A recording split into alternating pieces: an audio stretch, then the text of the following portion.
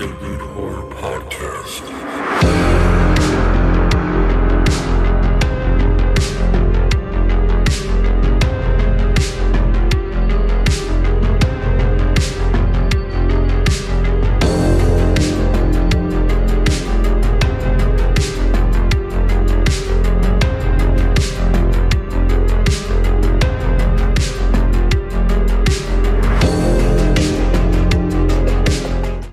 Hello everyone, welcome to the Rude Horror Podcast, episode 68. On this episode, I talk to composer Dennis Michael Tenney. We talk about his newest film, The Beast Comes at Midnight, and we also talk about some of the other horror films that he's worked on in the past. And this is a fun episode to do, so I hope you guys enjoy.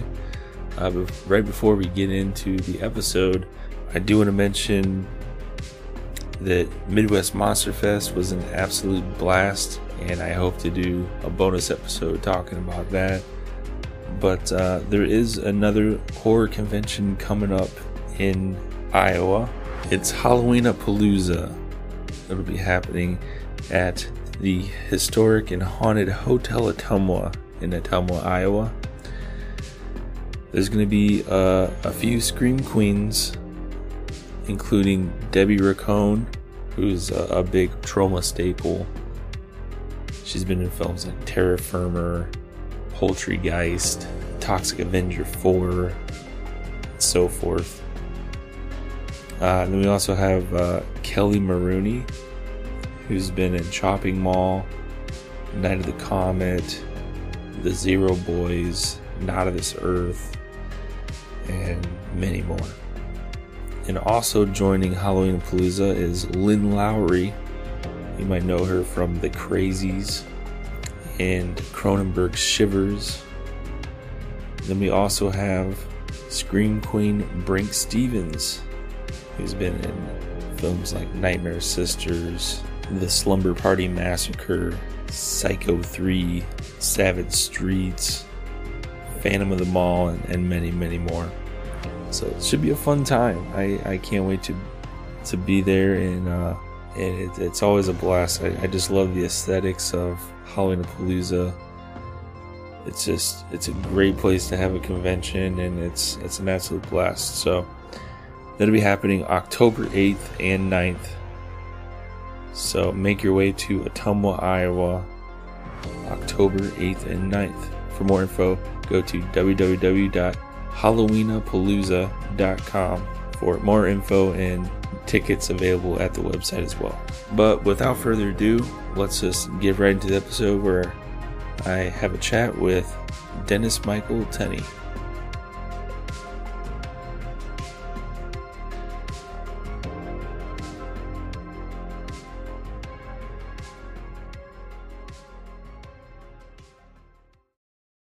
You are now no longer static. You're moving, breathing. Oh, okay. So maybe it was just like since we were in pause or something. I don't know. Interesting. I don't get the technology really. I'm like, let's see. I used to do like film editing and stuff like, like 13, 14 years ago in the On software. film. Yeah, well, like Hi8 videotape. Right. Stuff, and like, even the editing software from that long ago is so much different from nowadays. I'm sure. It's just it is like almost learning everything over again. Yeah, it's a do-over. That's my guess. Yeah, when I first started in the business, it was work print, cutting on a moviola. It was on really cutting film. It wasn't a digital cut. It was cut the film, tape it up, tape it together. Wow.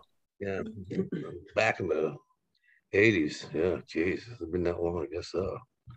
That's got to be so much harder than nowadays, because you had to be like really precise with everything. You had to be very precise. I mean, you couldn't use a frame of negative twice. So if you had work print and you had doubled up work print, and you could screw things up pretty badly by going to cut the negative and having one frame too many in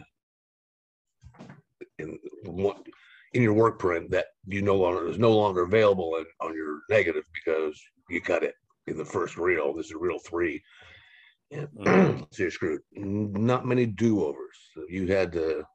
It was a time-consuming and laborious. So many hours. Yeah, for sure. I never did it personally. When I got into film, it was time code and machines locking together and writing music that way. I didn't have to like cut film or anything. I think on my first film, Witchboard, they actually transferred it to mag film, and then the music editor cut it in on actual film stock, magnetic film stock, sprockets, and the whole damn thing. Yeah, I was kind of wondering, like, since everything was like actual film back then, like, how did they record, say like your music scores? Like, was there like a special machine? No, it was by the time I did my second movie, Night of the Demons, time code was on the scene, and I would just lock my sequencers to the picture time code. They still had to cut film in order to make a print, but they could cut on video, which is also time consuming because it's linear. If you can't just go back and go, okay, well, let's take that out. No, you can't, because you have to recreate everything after you take that shot out, because it's not just you're not going to be able to delete the space and have the whole film collapse. So, but it was time code, 24 track tape machines, just like they're doing with the recordings, like music, the albums and stuff. So it was, but I had to chase the video, because writing the picture, you got to make sure that everything locks up and looks good and goes boo at the right time, Right.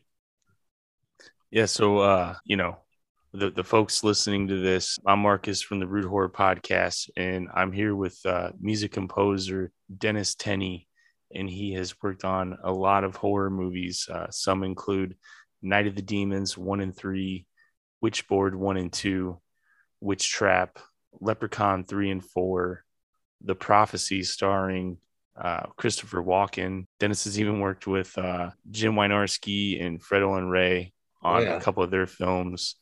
Absolutely. They pretty much used Chuck Serino as their gozer guy, but I had a post audio production at that point where studio re-recording, mixing, do Foley, sound effects, dialogue edit, all those 9 yards. So I got to know Jim and Fred really, really well, because we get the job done quickly, professionally, and not nearly as expensive as some of the places they had been using. We did a ton of work for Roger Corman and Andrew Stevens on a lot of his kind of B+ movies, not really B, but not completely A. But yeah, I got to work with everybody. Dolph Lundgren and Ice-T, and met them all. Wow. Yeah, a lot of fun. And then it got to the point where I had a big studio, and you could pretty much do what we did on a laptop in your kitchen. So I sold that out and moved on. Nice. Like Leprechaun 3 and 4, Brian Trenchard Smith films. I've had him on the podcast. He mostly talked about some of his Ozploitation films. I kind of really wanted to get into like Night of the Demons 3 and or not Night of the Demons 3, 2. But 2. Night of the Demons 2 he directed. Yeah, a fun little romp. It was a good show. Yeah, when I first time I worked with him, well, I guess I worked with him on Night of the Demons 2. I didn't do the music, but my company did the post production. And really nice guy. I mean, he knew what he wanted. He wasn't like an oligarch. He wasn't like just laying down the hammer, but he knew what he wanted. And then when I got the job to score Leprechaun, which he directed, he had to go to Australia for one of those other films that he had to direct or wanted to direct. So I was scoring it without any input from the director. So I ended up just about scoring that thing music back to back, just because I didn't want him to come back to the mix and go, why don't we have something here? I thought he would dump about half of it, but I think he used every cue I wrote. There was a lot of freaking music in that film, which is good. I get paid for that on the back end. Right. And like, the score that you made for like, the Leprechaun films, like they just fit so well with that franchise. Yeah, I like that's actually Leprechaun 3 and my brother's film Pinocchio's Revenge. It was just called the Pinocchio Syndrome when we were making it, but the producers ended up titling it Pinocchio's Revenge. And Leprechaun 3 and Pinocchio's Revenge are like my two favorite scores I've ever done. We had a relatively long post-production period that we were, so nobody felt rushed. Nobody felt like they were getting, oh my God, we got to have this. They're mixing tomorrow. I'm only on read. I was like, no, but we were leisurely, I guess is the word I'm looking for. So I was really happy with the way those two films turned out. And that Night of the Demons, which was really weird crap. It was my brother said, we're looking for a circus in hell. I said, okay. So I used a lot of like calliope sound with dissonance and detuning, and it turned out great. I wasn't sure if producers were going to say, what the hell is this crap? Everyone seemed to like it, so that's good. That's always a good feeling when the people, the guys writing your check go, oh, I like it. That's good. That's a good thing. Oh heck yeah.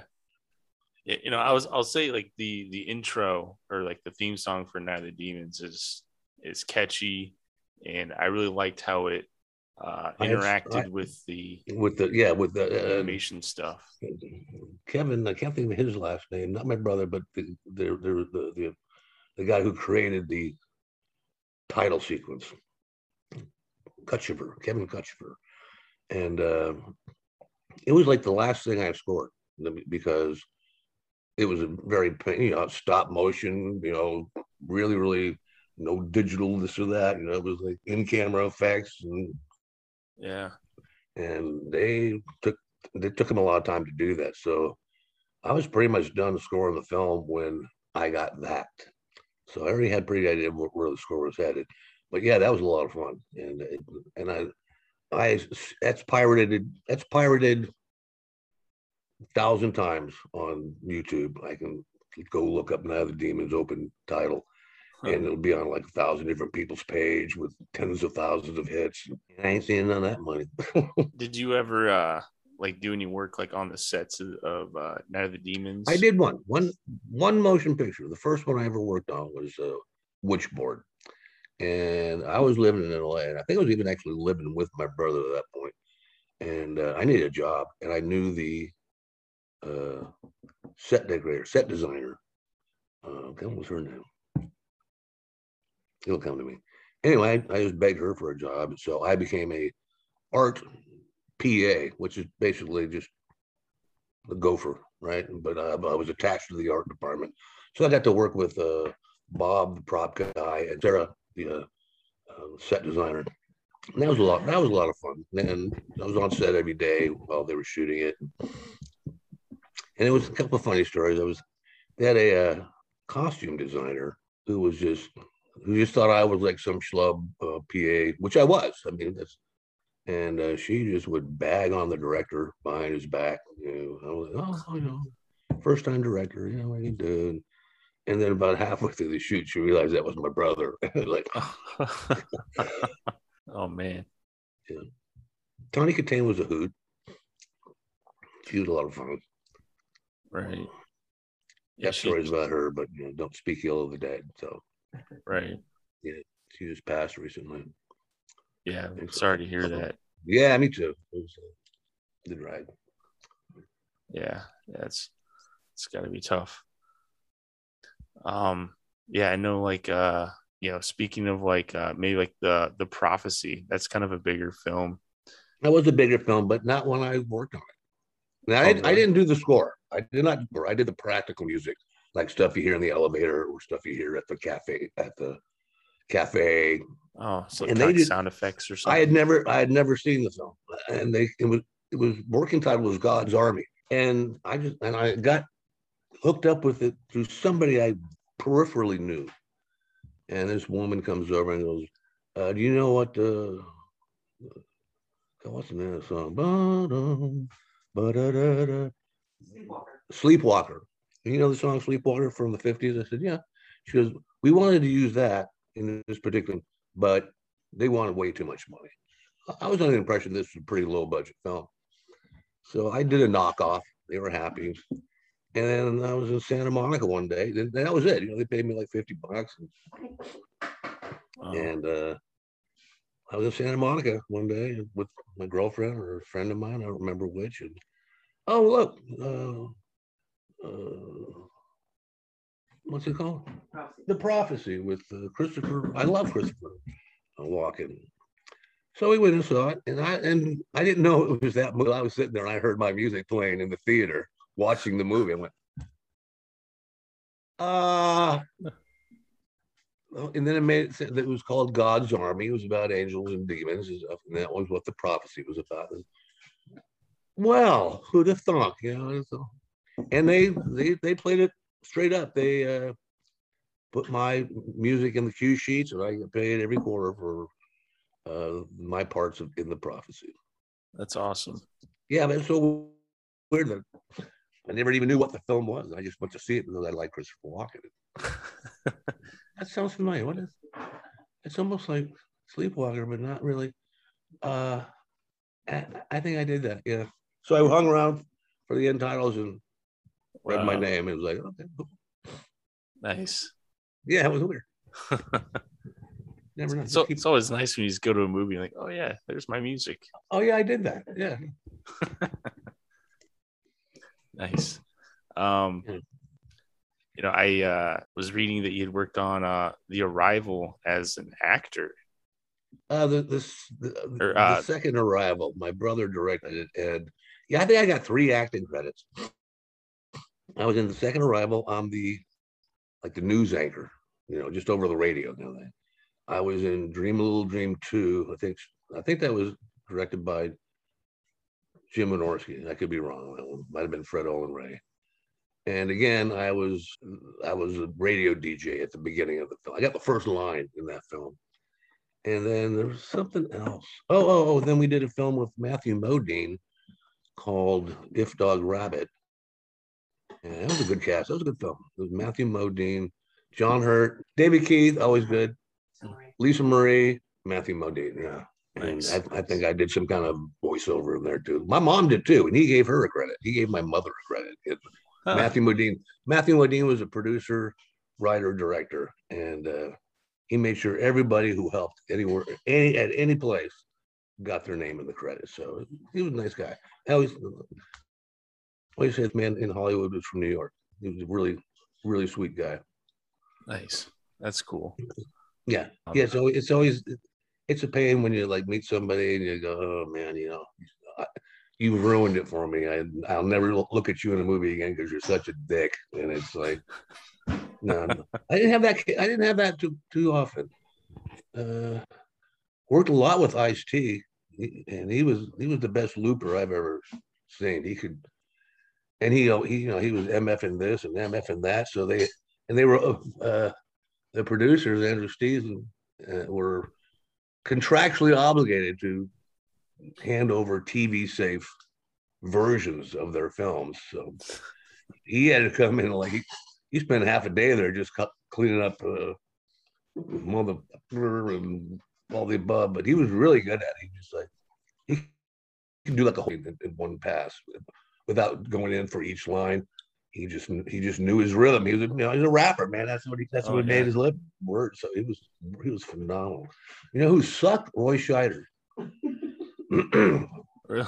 He did a film called White Raven. It was about a giant diamond, and he had like 2 or 3 lines that he was there all day. He cannot talk over himself in the same way. It was like I thought he was joking me. Another crazy kind of thing I got was we did ADR on a film called I remember. It was Steve Buscemi was the director. So he comes in, he's sitting at the desk with me. He wanted to sit up front, eating on the couch in the back. And I'd hit record. And that had a good cast too. That was a bunch of people.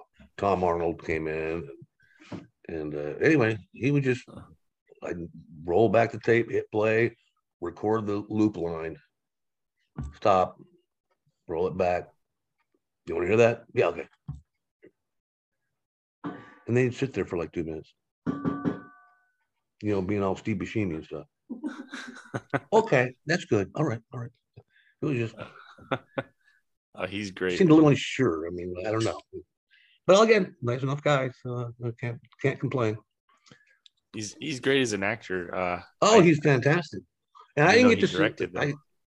I did not get to see the whole film because we just had shots that they needed lines replaced. So like I'd get like 2 minutes of reel 1 with Tom Arnold's part, and then 2 minutes of reel 3 with who's the kid in Terminator? What's his name?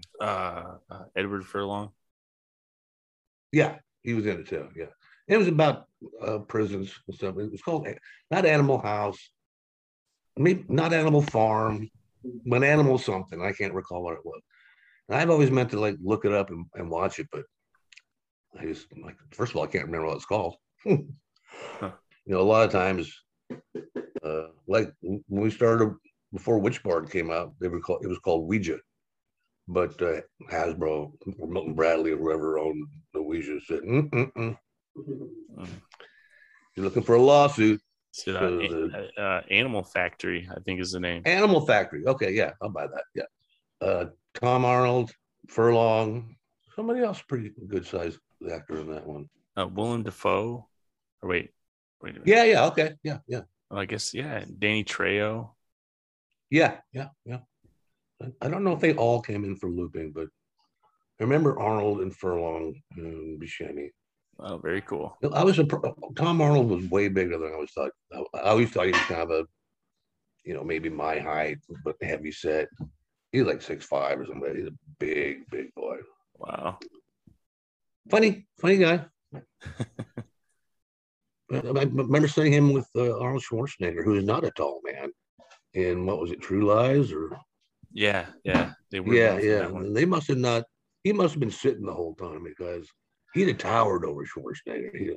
Or they put Arnold on a box or something because I think they stuck Tom Arnold in that van.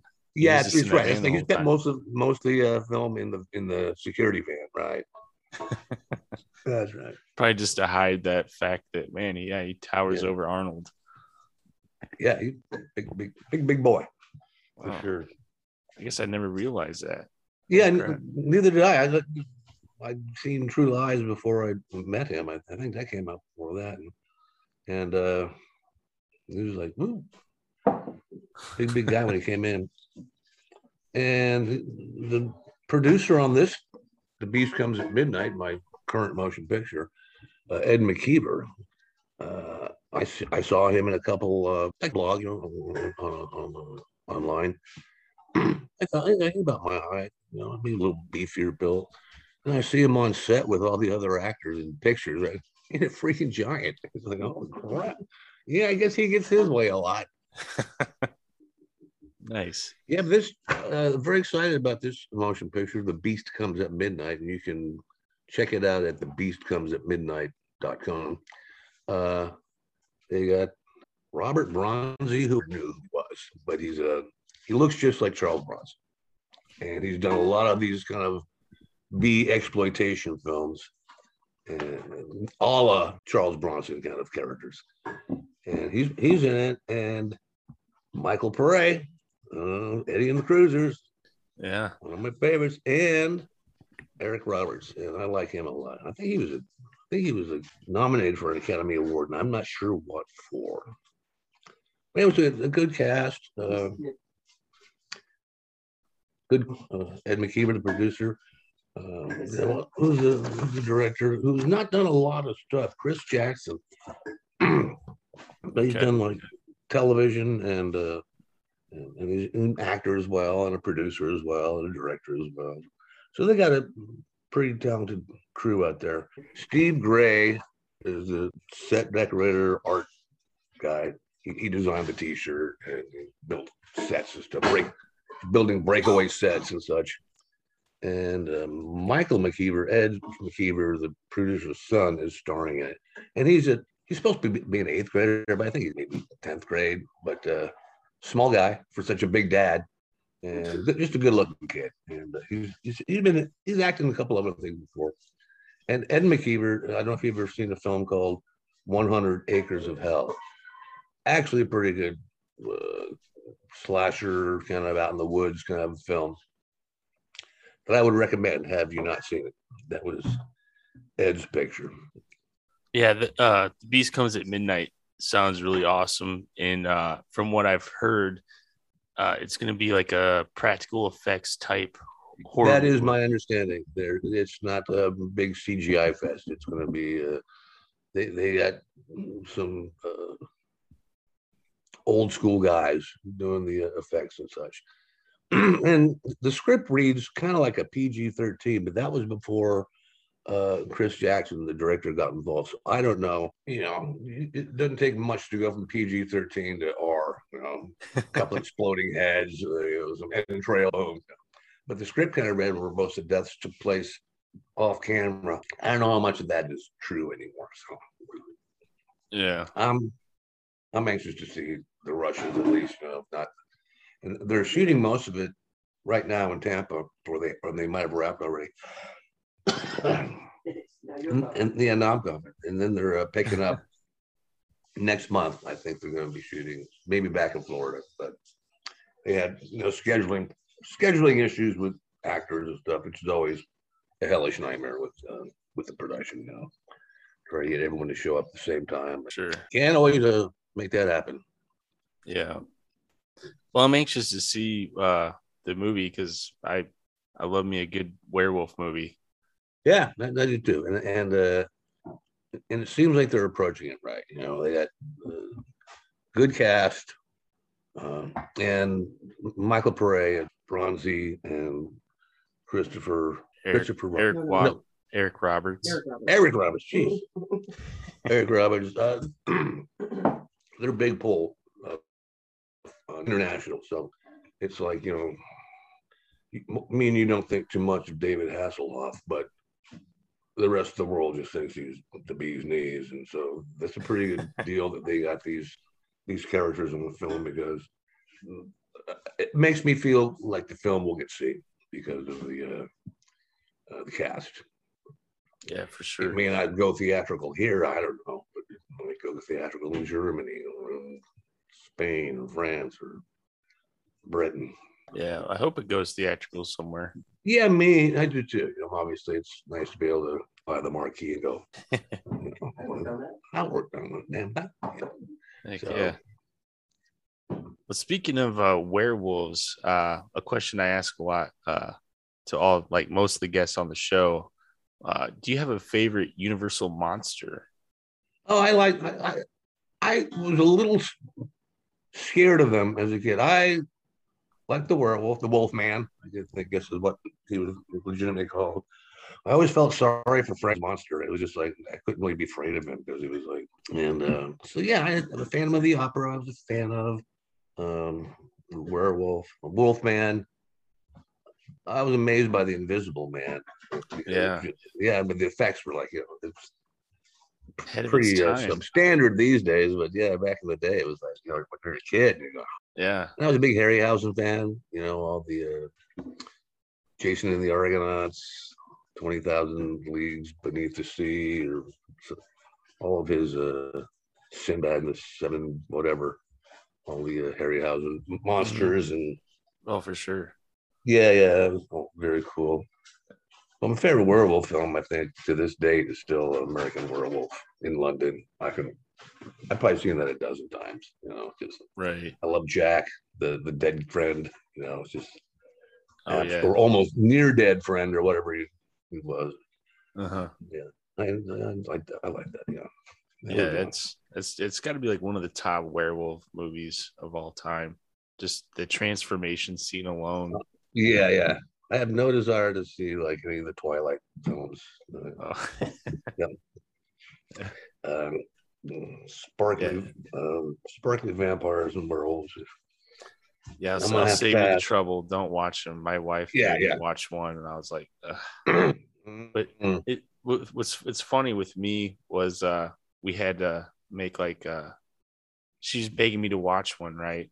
And I was like, well, I'll watch one under one condition.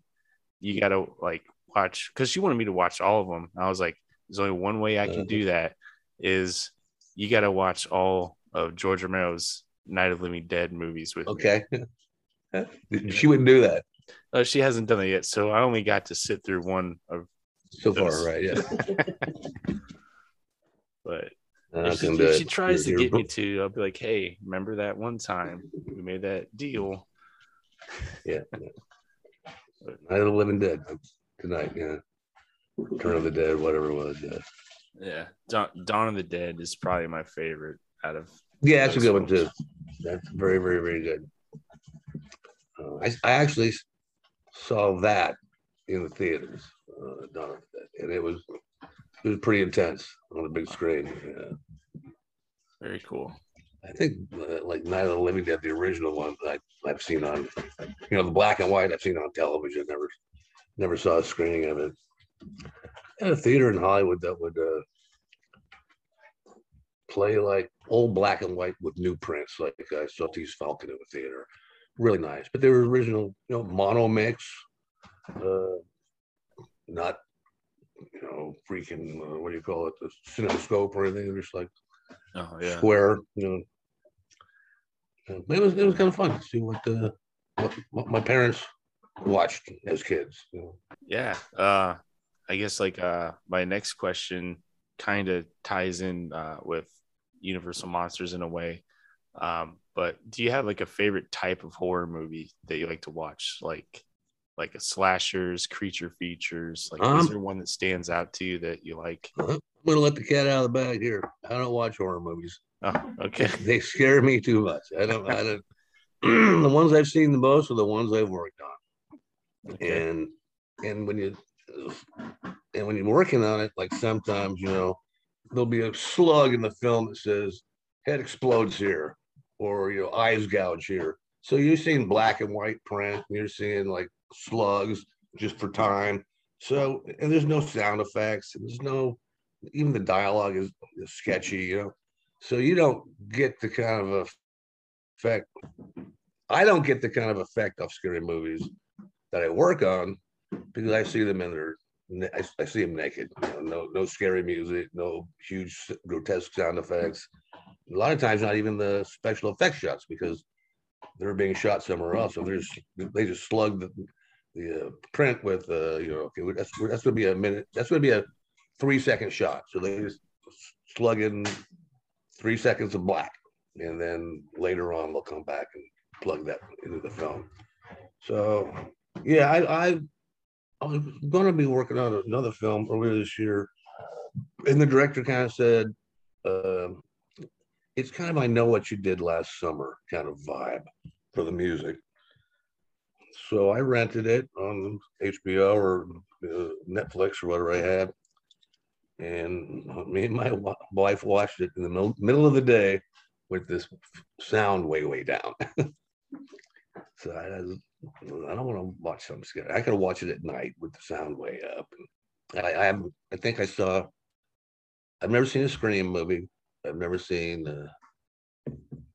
I think I saw the original Nightmare on Elm Street, and then the big ones like Jaws and The Exorcist. But yeah, haven't seen Jason or Michael Myers. I don't need that. That scares me. Is there like a certain type of horror movie that scares you, or is it just like any of them?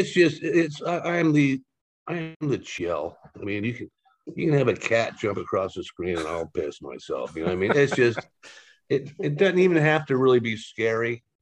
I'm just an easy mark.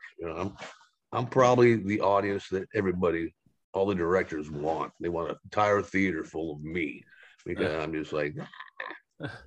The popcorn kind of flies out of the hand. Oh yeah, the whole 9 yards. Yeah.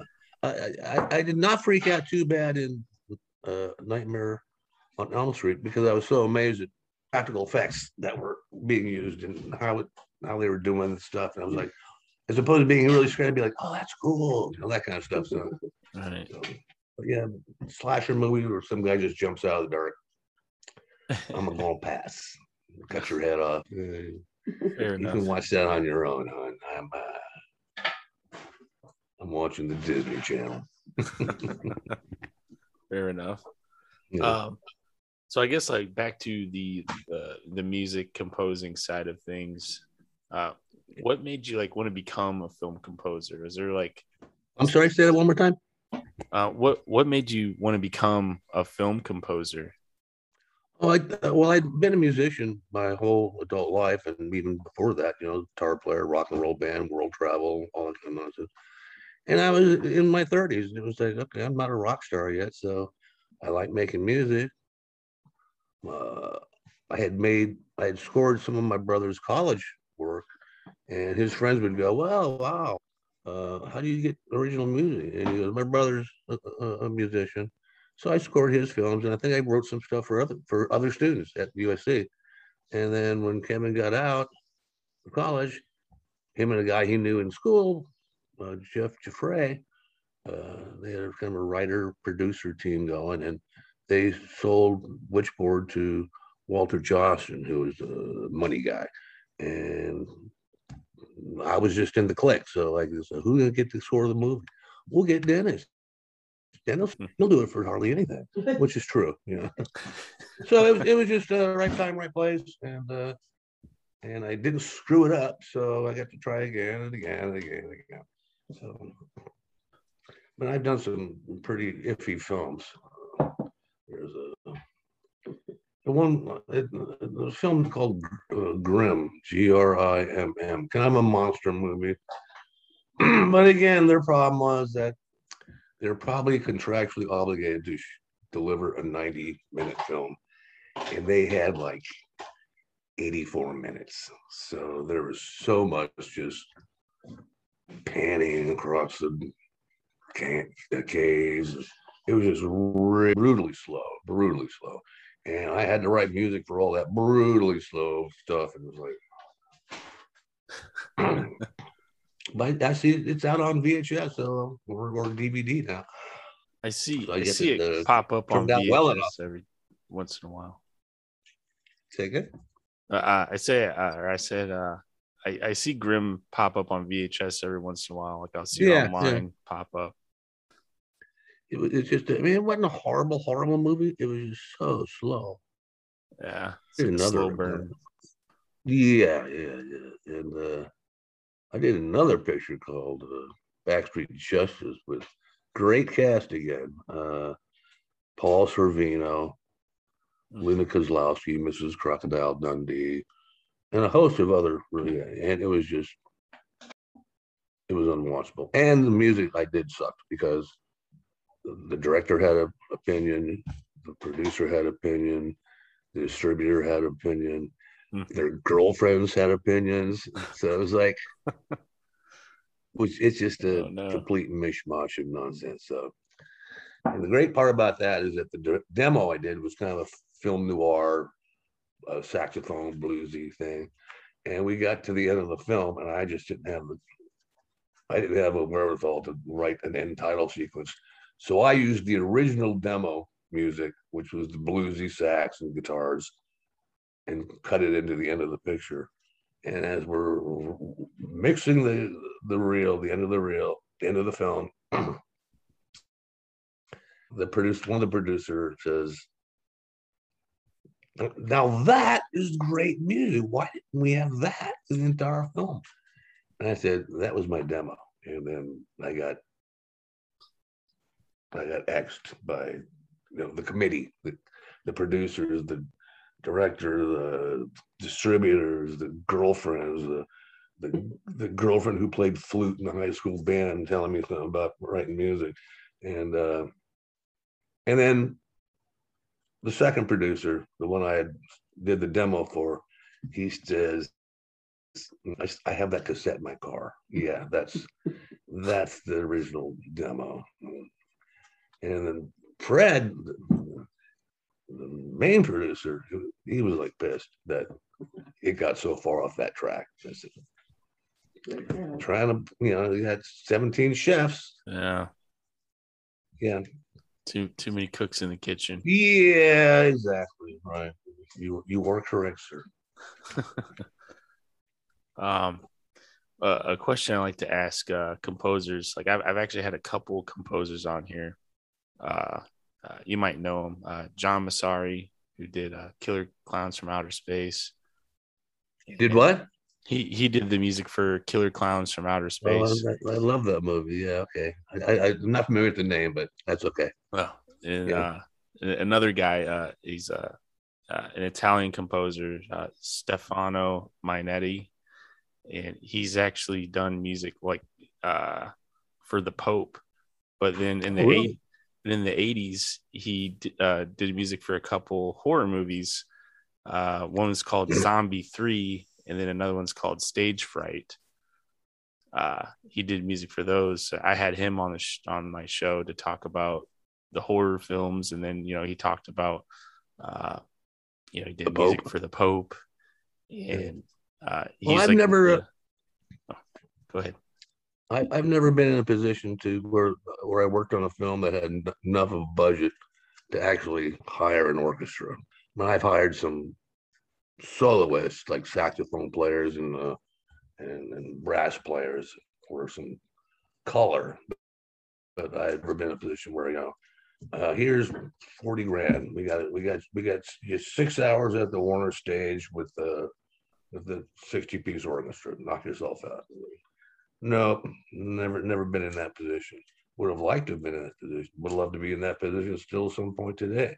But the samples and the sequencing and all that stuff, it's gotten pretty freaking good that you can I can do pretty legitimate orchestrals with just a keyboard. So Right. it's not legitimate, but I mean it'll pass. Well, I mean it's pretty good. It's just effective. From what I've heard, it sounds pretty darn good. So must be doing something right. Thank you very much. You're very kind. Very kind. No problem. A question I do ask. I guess I've asked all the composers that have been on my show so far, so I just want to try to keep that going, I guess. So if you were to recreate or reimagine a film score to any movie, what movie would you pick?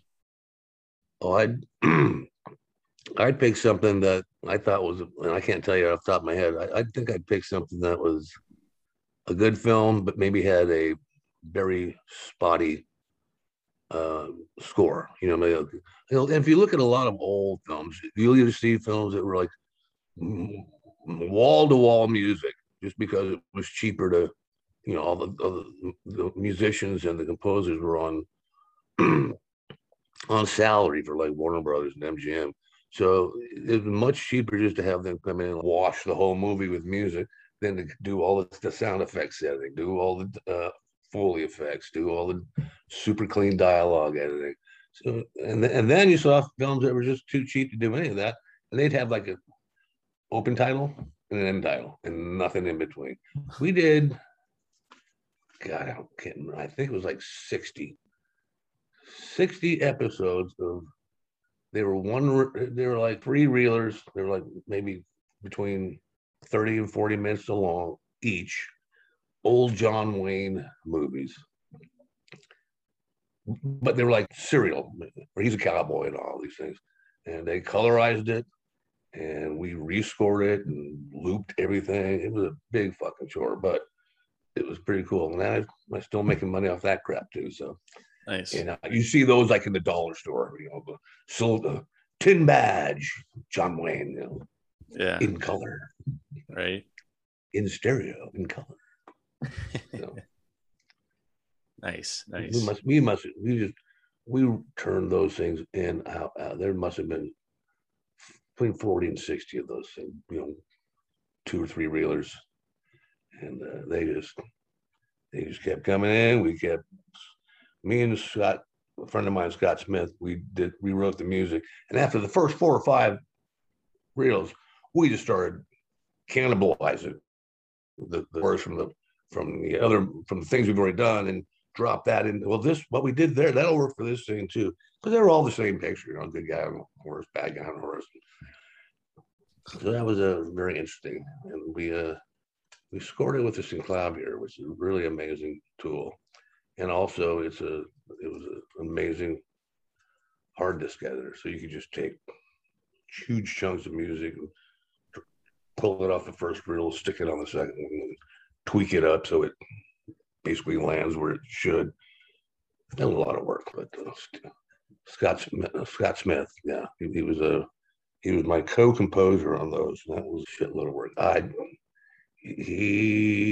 work days because I kind of helped run the place, and when I got tired, he'd come in and he'd work 12 hours overnight and turn it back around. Man. I was much younger then, my friend.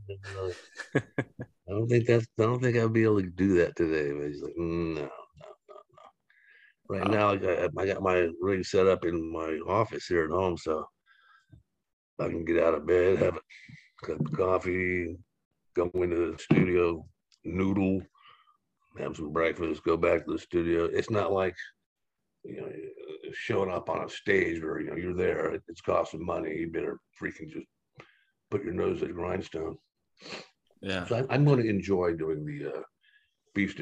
The Beast Comes at Midnight because, well, I read the script, and then from that, I just put together like a 6-minute demo of like themes, and sent it off to Ed and Todd, the other producer, and everybody liked it, and Steve Gray, the art director, and so everyone was really happy with it. So that's feel comfortable as opposed to like going into it raw and then trying to find out something that everybody likes.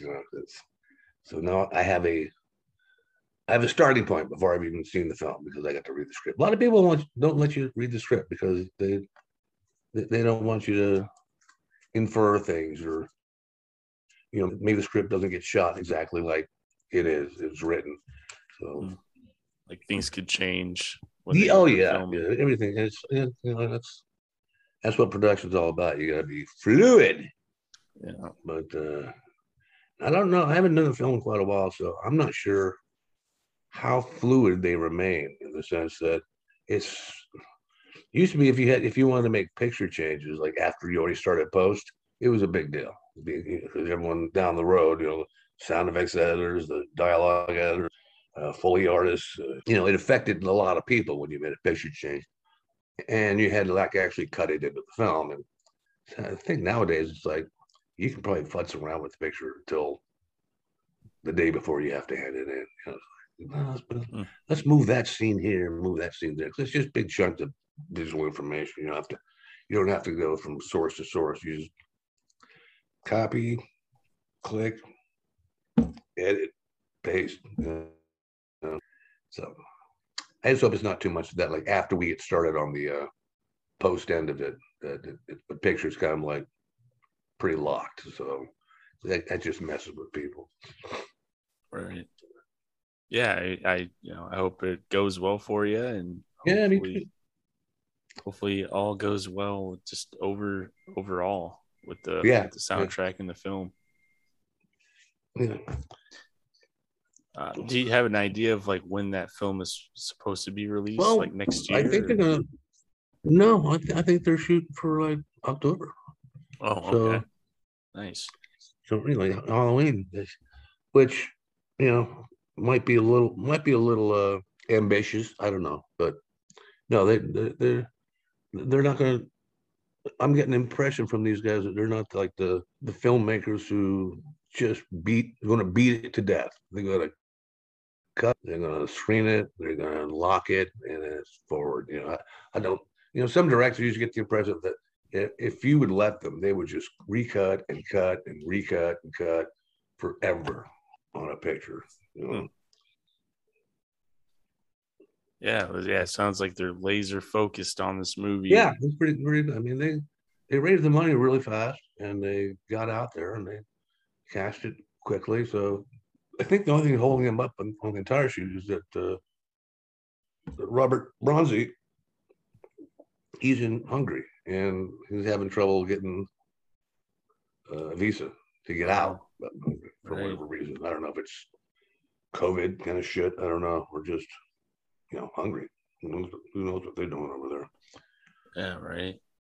Yeah, that's interesting because with so much stuff is going on, like Oh, I know. the restrictions get lowered, then they're back up, and it's like what's Well, going that's why I on? think that they had some great locations in the Tampa area, and also DeSantis said there were no like restrictions on you didn't have to wear a mask when you're if there's more than two of you, so they could shoot pretty much on demand as they wished while they were down in Florida, and I'm anxious to see what they've got, so.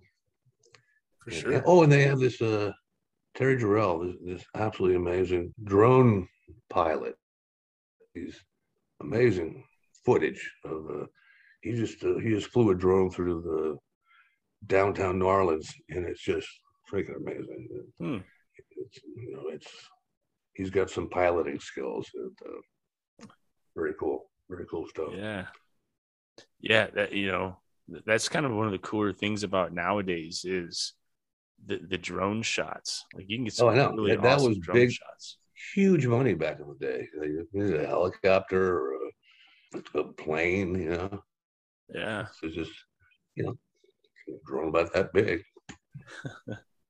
and very very mobile and very very maneuverable. So I've seen just some of the shots he's done. He just if you go to thebeastcomesatmidnight.com, you can find all this, the footage and some pictures from set and the cast and crew.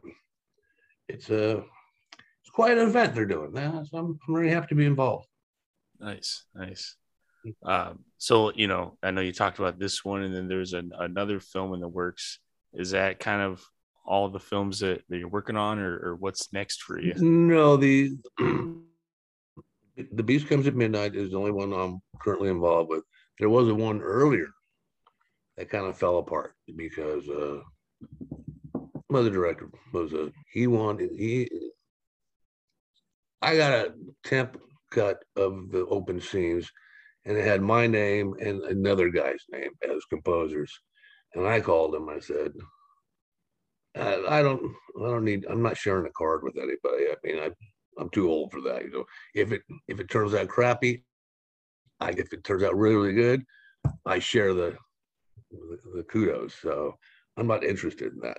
And then he said, oh no no no, we're just using his stuff as temp and blah blah blah. And then this was just before the holidays, and he said, we'll talk after the holidays. I didn't realize he meant like St. Patrick's Day. So they just went ahead and finished it, and no one ever called me to say, which is fine. It was kind of a iffy project anyway, whether or not it was going to turn out good or bad or indifferent. So I Nice. did it. I got involved mostly because Kathy Podwell from Night of the Demons played Julie. I don't know, blonde gal. She was Alice in Wonderland costume, and she did Night of the Demons. Did like 4 seasons of Dallas as J.R. Ewing's new wife. Got married, raised 3 kids, and when the last one went off to college, she decided to get back into acting, which is what she got involved with. And I just called the director and said, I'm not really, really interested in doing this, but if you use my name and you can get it, $2 quicker and get Kathy on set faster, use my name. And he did. And then that just fell through. So no biggie. It's Tinseltown, Yeah. Can't get disappointed every time something goes south. Right. That's a good way to think. Yeah. There's always going to be some downs, or there's going to be some ups as well. Yeah. And I'm seeing now there's so many indie films being made. I mean, it used to be just like you couldn't shooting on 35, getting it developed, work print, renting the cameras. I've seen stuff shot on iPhone 11 that looks really freaking good. You still need a DP, a photographer who knows how to light that kind of stuff, but it's just so much. It's just so much easier to do independent work today than it was 20 years ago, Oh, for sure. There's a really good movie. Like, I know you don't like horror movies or try to watch them, but there's one called Unsane, and I think it came out a couple years ago. But that was yeah, Sane. yes, Okay. yes, and it was made all on an iPhone, and Looks good. It looks so good. It looks like it was actually shot on film or something. Like, I was like really surprised, like how well the movie was. I say, you can't just throw a phone up there and start taking pictures. But if you have a director of photography who knows how to light a subject, there's no reason why an iPhone 11 or whatever, 48, 4 HD or whatever the hell it is, there's no reason it can't look as sharp as 35 millimeter. And in some cases, even sharper, because when they're shooting 24 frames a second, you had a lot of blur. Now you can shoot on an iPhone 60 frames a second, cut it at 30 frames, and you just get a way crisper picture than you would on 35 millimeter, 24 frames a second. So you still need the talented people to like the scene and to director so that cast doesn't look stupid, But yeah, it's so I haven't even been looking for work, and it just kind of came find me. Like Steve Gray, I knew a little bit from somewhere else. He's the set director, and he's the one who gave my information to Ed McKeever, the producer. We chatted. Sure, sounded like fun, So, I mean, I haven't really hunkered down and gone looking for any work per se. So we'll see how this goes, and if it's a good experience, then I'll start dangling around looking for another one. So. For sure. I hope everything goes well so we can keep hearing more of your scores in some future movies. The Uncle Dennis Show.com. You get my IMDb page, my Bandcamp. You can buy albums or just listen to them if you want. And you get all the links to all my stuff. The Uncle Dennis Show.com. Or you can go to YouTube and search The Uncle Dennis Show and get a lot of my videos, which are sometimes old 80s rock from when I was a young man to some silly songs to whatever. It's just have fun, explore, knock yourself out. For sure. I'll put the link to your website in the description.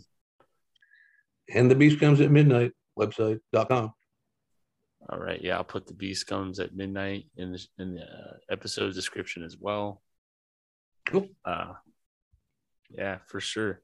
There's like one quick question that I wanted to ask you before we sign off here. Night of the Demons 3. That is like such a hard movie to find. Is there a reason why it was shot and produced in Canada, and then the American producers and the Canadian producers didn't like each other, and so there's two versions. There's one version with a perfectly usable score from Canada, Canadian composer, but the American producers weren't going to let them keep the money from producing the music, for publishing the music. So they had me rescore the thing, even though it was a perfectly serviceable score on the film, but they spent money on me to redo it. And so there's the Canadian version with the original score, and then there's the American by score. And I don't know how that all panned out. If you can't get the American one in Canada, you can't get the Canadian one in America. I don't know. I say your best shot is eBay or something like that. Right. There's a lot of behind the scenes crap that, like I say, the score wasn't bad on Night of the Demons 3, but the American producers just wanted to stick it to the Canadian producers. So. And they did. And I was happy to oblige. I like the paydays. Right. Yeah, you got paid for both of them, right? Yeah.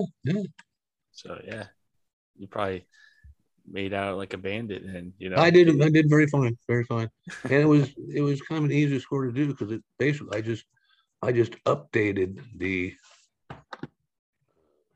original Night of the Demons score and just made it a little more orchestral and a little less synthetic, but it was pretty much wrote itself in the sense that I wouldn't try a new material. I was just like up older materials. So it was easy, and it was easy money.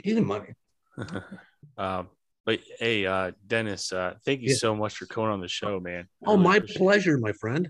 The wife's giving me the evil eye. It's time for dinner, so I got to run, my friend. All right? Sounds good. I appreciate it so much. Well, that concludes the interview with Dennis Michael Tenney. Just want to say, Dennis, thank you so much for coming on the show. I really appreciate you coming on and talking about your newest film, The Beast Comes at Midnight, and some of the other horror films that you've worked on. It's very cool to catch up with you. So what's next for the Rude Horror Podcast? Well, I can tell you I have several interviews lined up with people including director, writer, special effects artist Matt Wisniewski, as he comes on the show to talk about his newest short film, Toy Terminator. And we also talk about the horror genre. Also be having author Matt Betts on the show. He'll be talking about his novels in the horror genre. And then later on, I have a authors panel. I'll be having writer, actor Shane Bitterling on the show. He's worked on a few full moon movies such as Ouija's, Puppet Master 10, Real Evil, and he'll be on the show to talk about his new Halloween book titled The Year Without Halloween. And then also on the panel we have director-author Stacy Lane Wilson. She'll be on the show to talk about her new book series, Rock and Roll Nightmares. So I'm excited to have her on there. And then also joining, we have author-producer Mark Wheaton. He'll be on to talk about his books, and he's also worked on a couple horror films such as The Messengers, and did a little bit of work on Friday the 13th from 2009. So I'm excited to have all these guests on, really. But should be a great conversation, and yeah, it'd be fun to catch up with these guys and gals. So that's about all that I have for you guys today. Just want to say thank you for listening, and I appreciate all of you guys' support. We're approaching 2 full years here pretty soon, Rude Horror Podcast. So it's been an absolute blast. What can I say? But for everything Rude Horror Podcast related, you can go to www.linktree.com/Rude Horror Podcast. And just thank you all so much, and stay tuned for the next one.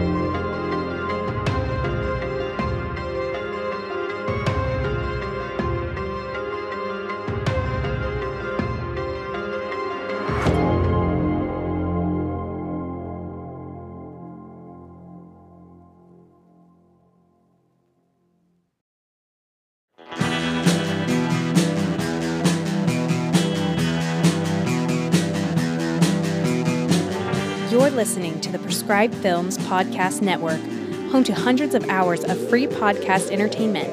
The shows on this network all have a common goal, providing you with the best discussions about movies and other forms of entertainment media. The PFPN hopes to fill your earholes with audio joy. Visit our website with links to all the other amazing shows at www.thepfpn.com. Thanks for listening.